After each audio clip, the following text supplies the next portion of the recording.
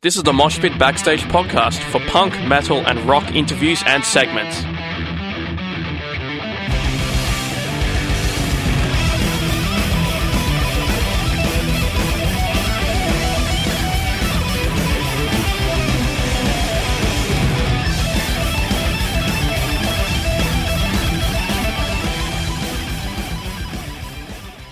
Hi everybody, this is Marcus of Blind Guardian speaking, and you're listening to the Mosh Pit on Sin. Stay tuned. Marcus is a guitarist from German power metal band Blind Guardian, who are releasing a live album, Live Beyond the Spheres, on July 7th. Marcus, thank you so much for joining me. Hey, thank you for your time. How are you doing? Really good, and you're very welcome. Now, with titling a live album, I think it's really difficult at this stage because a lot of the great titles, I think, have already been come up with, like Iron Maiden and a bunch of other ones. How do you decide on the title for this album? It's always a nightmare, you know. I perfectly remember when we looked for the title for the previous live album, and we had, like lists of name suggestions that were endless, and we didn't like anything. And in the end, it was Andre, Hansi, and me who came up all at the same time with, like, let's just call it Life, and be done with it. And this time, Life Beyond the Spheres, I've been asked about what are the spheres, what's the deeper meaning behind it. To me, the spheres are all the cities that we played at, and, now that we're beyond all that, and you can listen back to it, and, it represents what we've been doing for the last 21 months. So that's kind of how we came up with that title. But I agree, especially with live albums, it gets more and more tricky because, there are quite some out there, and, lots of names are taken already. But I think Life Beyond the Spheres, to me, it sounds very nice. It fits to the Blind Guardian kind of names, It made sense for me. Definitely. You've released 2 live albums in the past, one you mentioned before. When do you decide to record a new live album? For us, we felt that the time was right now because the previous one was like 14 years ago. And since that previous live album, we put out 3 new studio albums, plus we had a new drummer in the band. Frederick joined us in 2004, so pretty much immediately after we put out that previous live album. So we felt the time was right to do something again. There should be a couple of new studio albums at least between live albums, because I don't think it makes sense to put out a live album, every year, once you tour, you release a live album. I don't really like that. There should be new content that you can put on that album to add something different compared to whatever you might have done in live albums before. And, with this one, as I said, we had 3 studio albums in between, and, we also tried to dig out some old classics, some rare songs that we never played or only rarely played, didn't play in a while. And we tried to put together a very interesting package that kind of reflects what we've been doing on that last tour. And as I said, the time just felt right. When we finished the previous studio album, Beyond the Red Mirror, we just sat down and thought, we think it's the right time to do something. And, well, we went for it and did it, and here we are talking about it now. With the albums the songs you play rarely. Sorry, this is kind of a stupid question. It's kind of obvious that you can't play all the tracks all the time. But why are there some tracks that kind of don't get played often and can sort of come to be called rarely played? First of all, obviously, as you said yourself, we can't play them all because otherwise we would be playing like 10-hour-long shows, and that would be pretty exhausting. And it's just, it's more with each new studio album that we put out, it gets more and more difficult to find the right set list, because obviously when you put out a new album, you want to play new songs, because after all, that's why you go on tour. You want to, show the people, hey, this is the new album, check it out. So on this tour, I think we played 5 songs altogether from the new album. Then there are those whatever you want to call them, all-time classics that you just have to play because otherwise people will crucify you. Talking about songs like Nightfall or Mirror Mirror or Bart song, stuff like that. But then there's a part that you can just fill up with songs that you just like you feel like playing them or you didn't play them in a while. But it's getting more and more difficult each time. And by now we already started. From time to time, kicking out some of those classics, because we just don't want to be too predictable. So there were quite some shows where we did not play Valhalla. There even was a show where we didn't play the Bart song. And, obviously we love playing those songs and we know what they mean to people. But if we always play those classics, at some point the set list will be very, very static, and it will be the same thing every single night because people just take for granted that we'll play those songs, and that's why we like messing around with it a bit. And people should not take any song for granted. We might change everything at some point, but those rarely played songs, it's just a song like "Banished from Sanctuary," for example, we didn't play in quite some time, and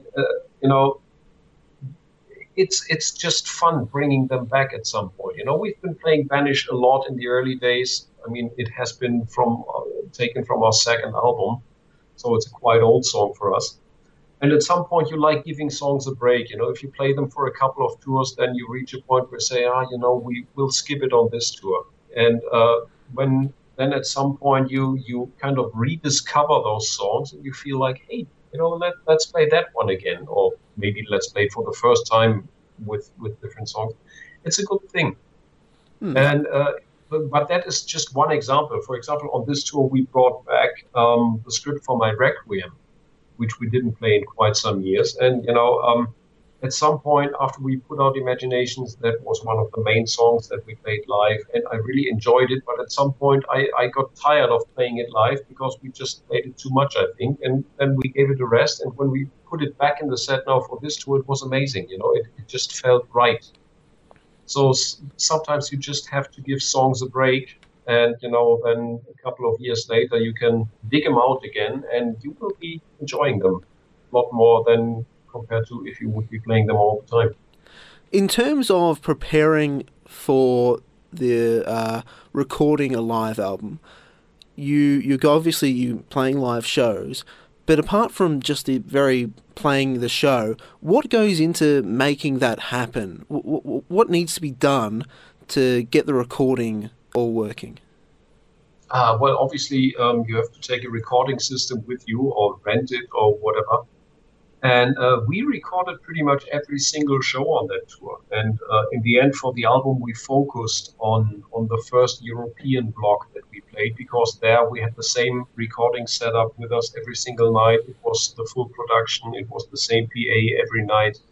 So the recordings themselves had a certain consistency that worked very well for putting together that album.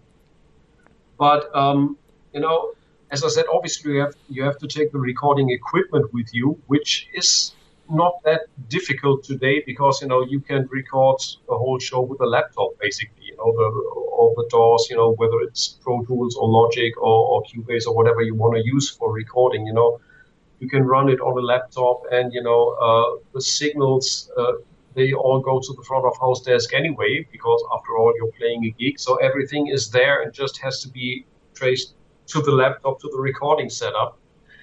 And most of the recordings have been done by our front of house guy. And, on some days, our producer, Charlie, was there as well, took care of the recordings himself. But, it was fairly easy to do it. And the good thing is, our live setup changed in a way that we started using digital amps a couple of years ago. So I'm using Fractal Audio's Axe-Fx, and Andre is using the Kemper. And also our bass player Barend is using some digital stuff, which has the advantage, if you're using tube amps, they sound different every single day, depending on the temperature of the tubes, depending on the room's acoustics, depending on is the microphone placed perfectly at the same spot in front of the cabinet every night. And with an XFX or a Kemper, you plug in the cable and you sound exactly 100% the same every single night. So you do a couple of sound checks at the beginning of the tour, then you're good to go. You don't even need to do sound checks anymore because the sound is going straight to the mixing console. From there, it's going straight back to our in-ear or to the PA, and you sound exactly the same. You sound exactly the way you want to sound. And that makes life on the road much easier. And also, recordings obviously benefit from this because, you're completely independent of room acoustics or anything. And you know what the guitars or the bass in that point as well will sound like. You get a real consistent sound every single night. And that makes it much easier to put together a live album that uses tracks that were recorded at different shows. Because obviously, a venue in whatever Germany might sound completely different compared to the next day where you played in wherever on that planet, doesn't matter. Venues tend to sound different, but like this, you eliminate a part of those differences and you get a way more consistent sound. So that helped a lot. In terms of actually playing, the sort of other side of the equation, is a good live performance for the audience the same as what you are looking for in a good live performance for the audio recording?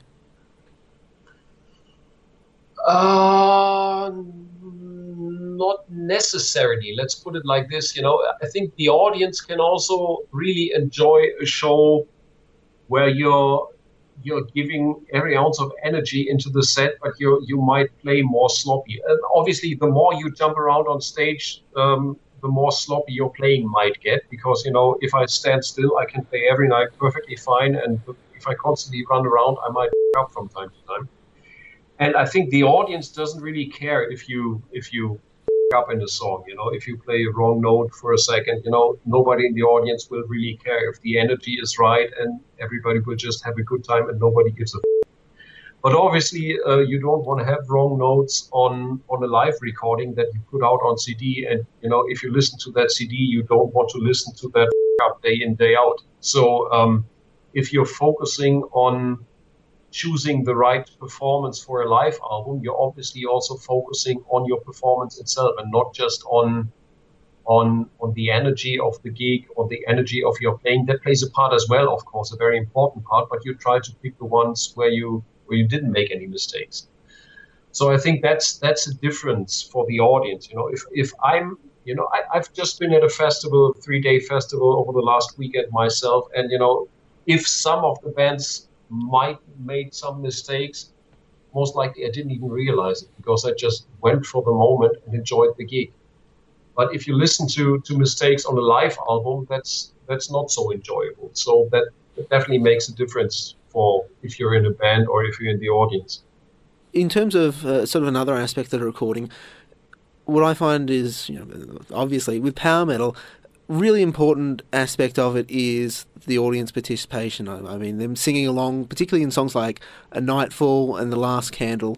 Is it any sort of effort to make sure that comes through in the recording, or does that come through sort of over the mics that you're already using?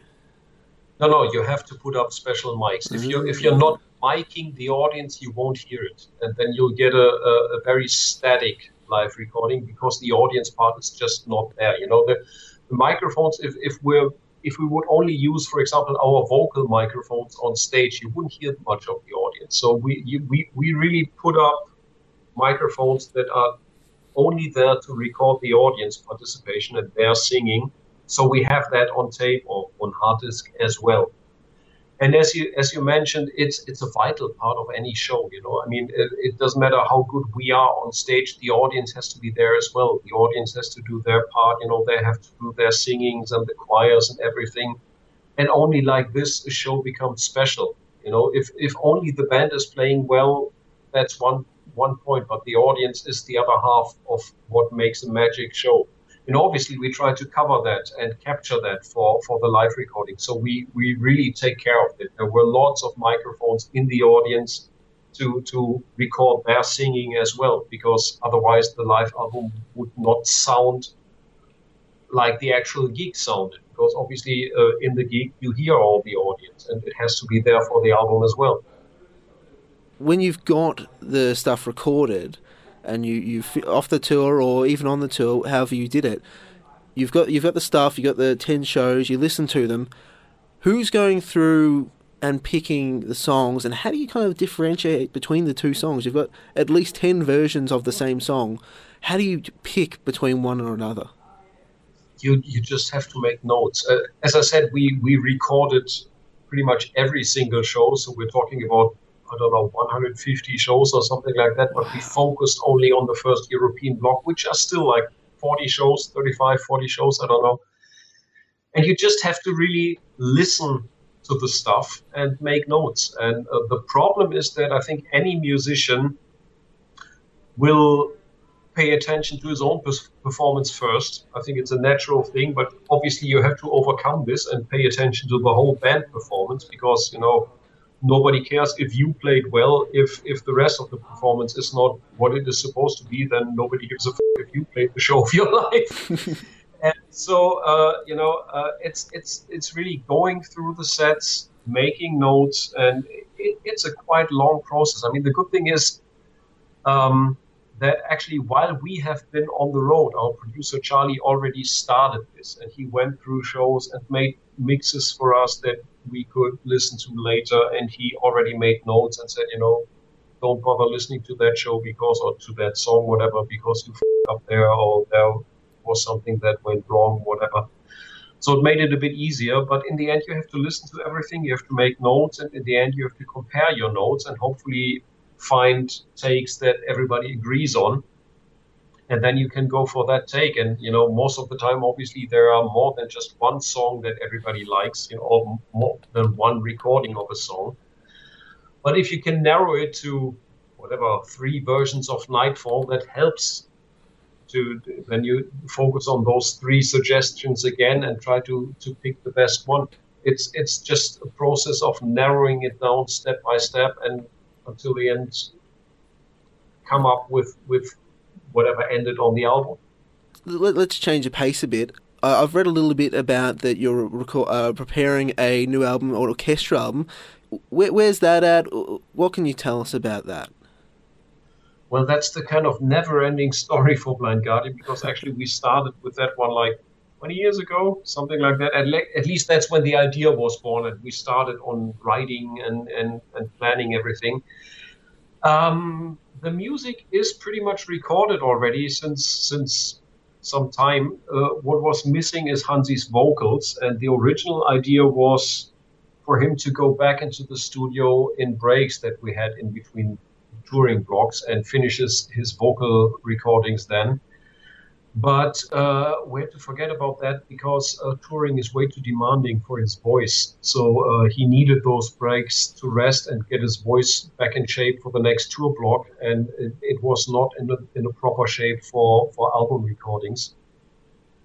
So we had to abandon that plan, and he will finish his vocal recordings this year, because we'll only play a handful of shows, so there's all the time in the world to properly finish those recordings. Then there's just mixing and mastering, and we can finally put out that album next year, after talking about it forever, or what feels like forever. It's typical Blind Guardian music. It's all original music, so it's not that we took some of our old songs and had them played by an orchestra. It's all original music.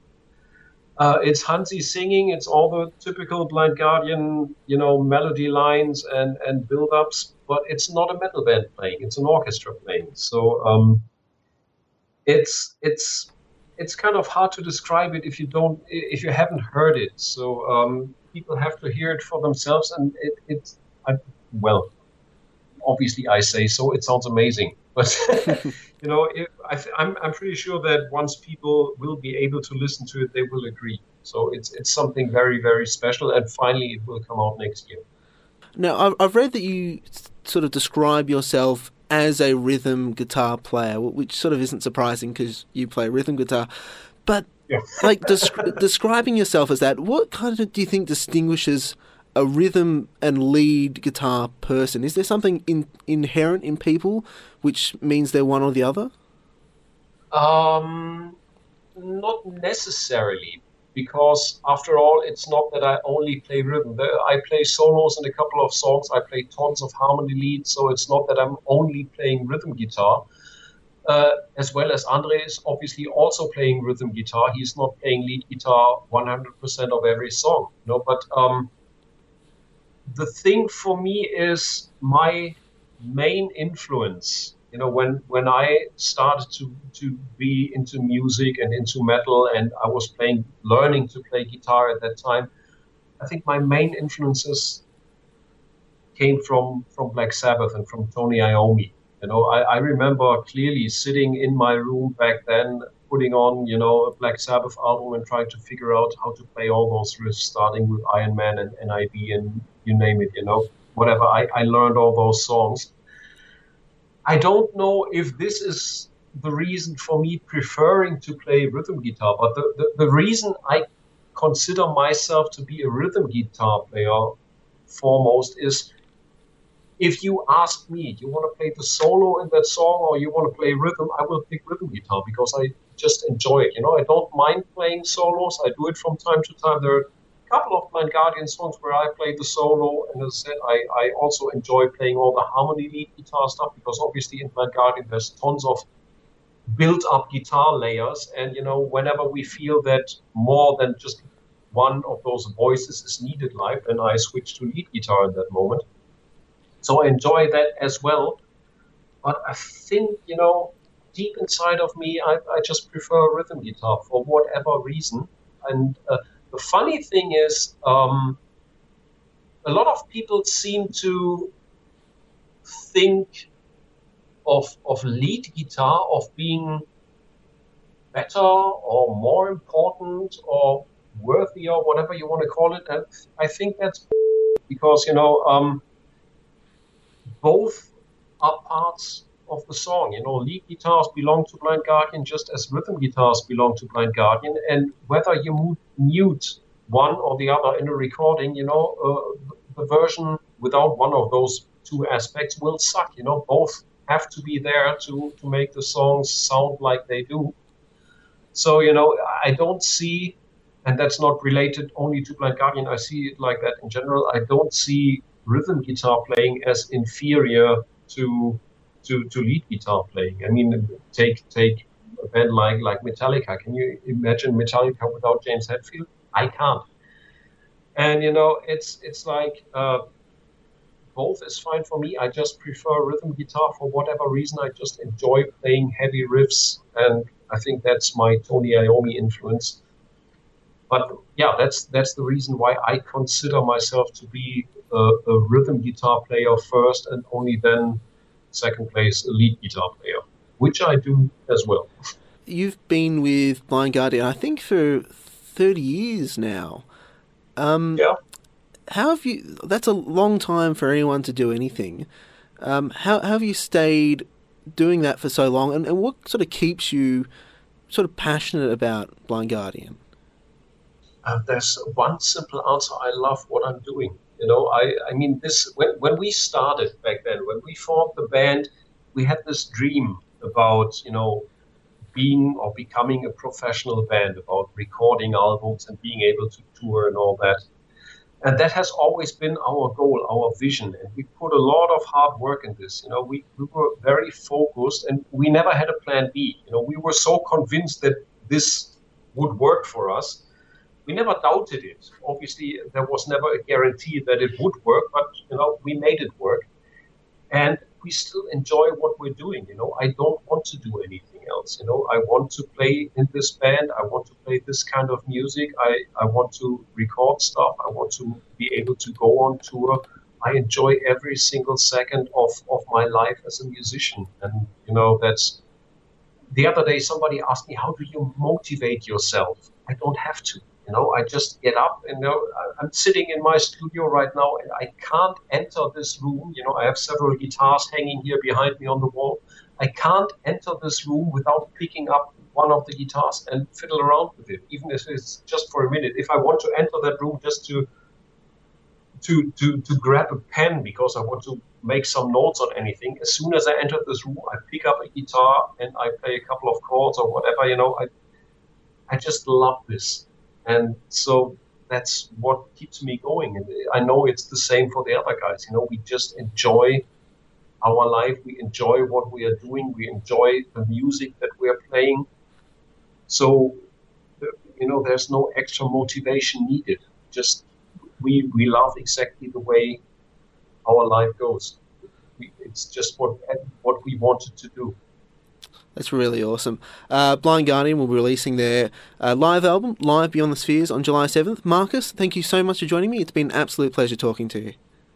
It's been a pleasure for me as well. Thank you for your time, and hope to see you on the road whenever we come back to you.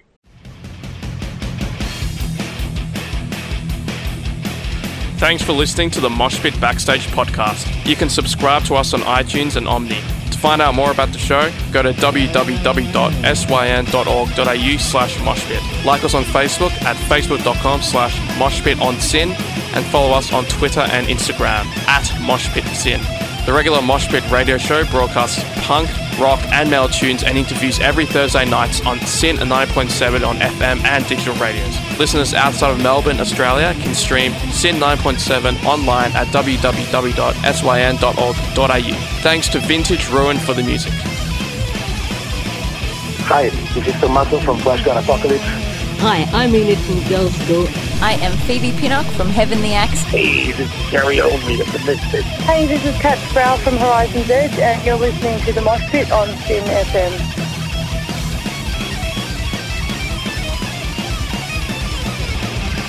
Hi, this is Einar from Leopard. Hi, I'm Virginia Lilly from the band Lily. This is Raul from 1349. Hey, what's up, everybody? This is Ali from Zebrahead. Hey, everybody, this is Charlie Benante with Anthrax, and you are listening to The Mosh Pit on SYN.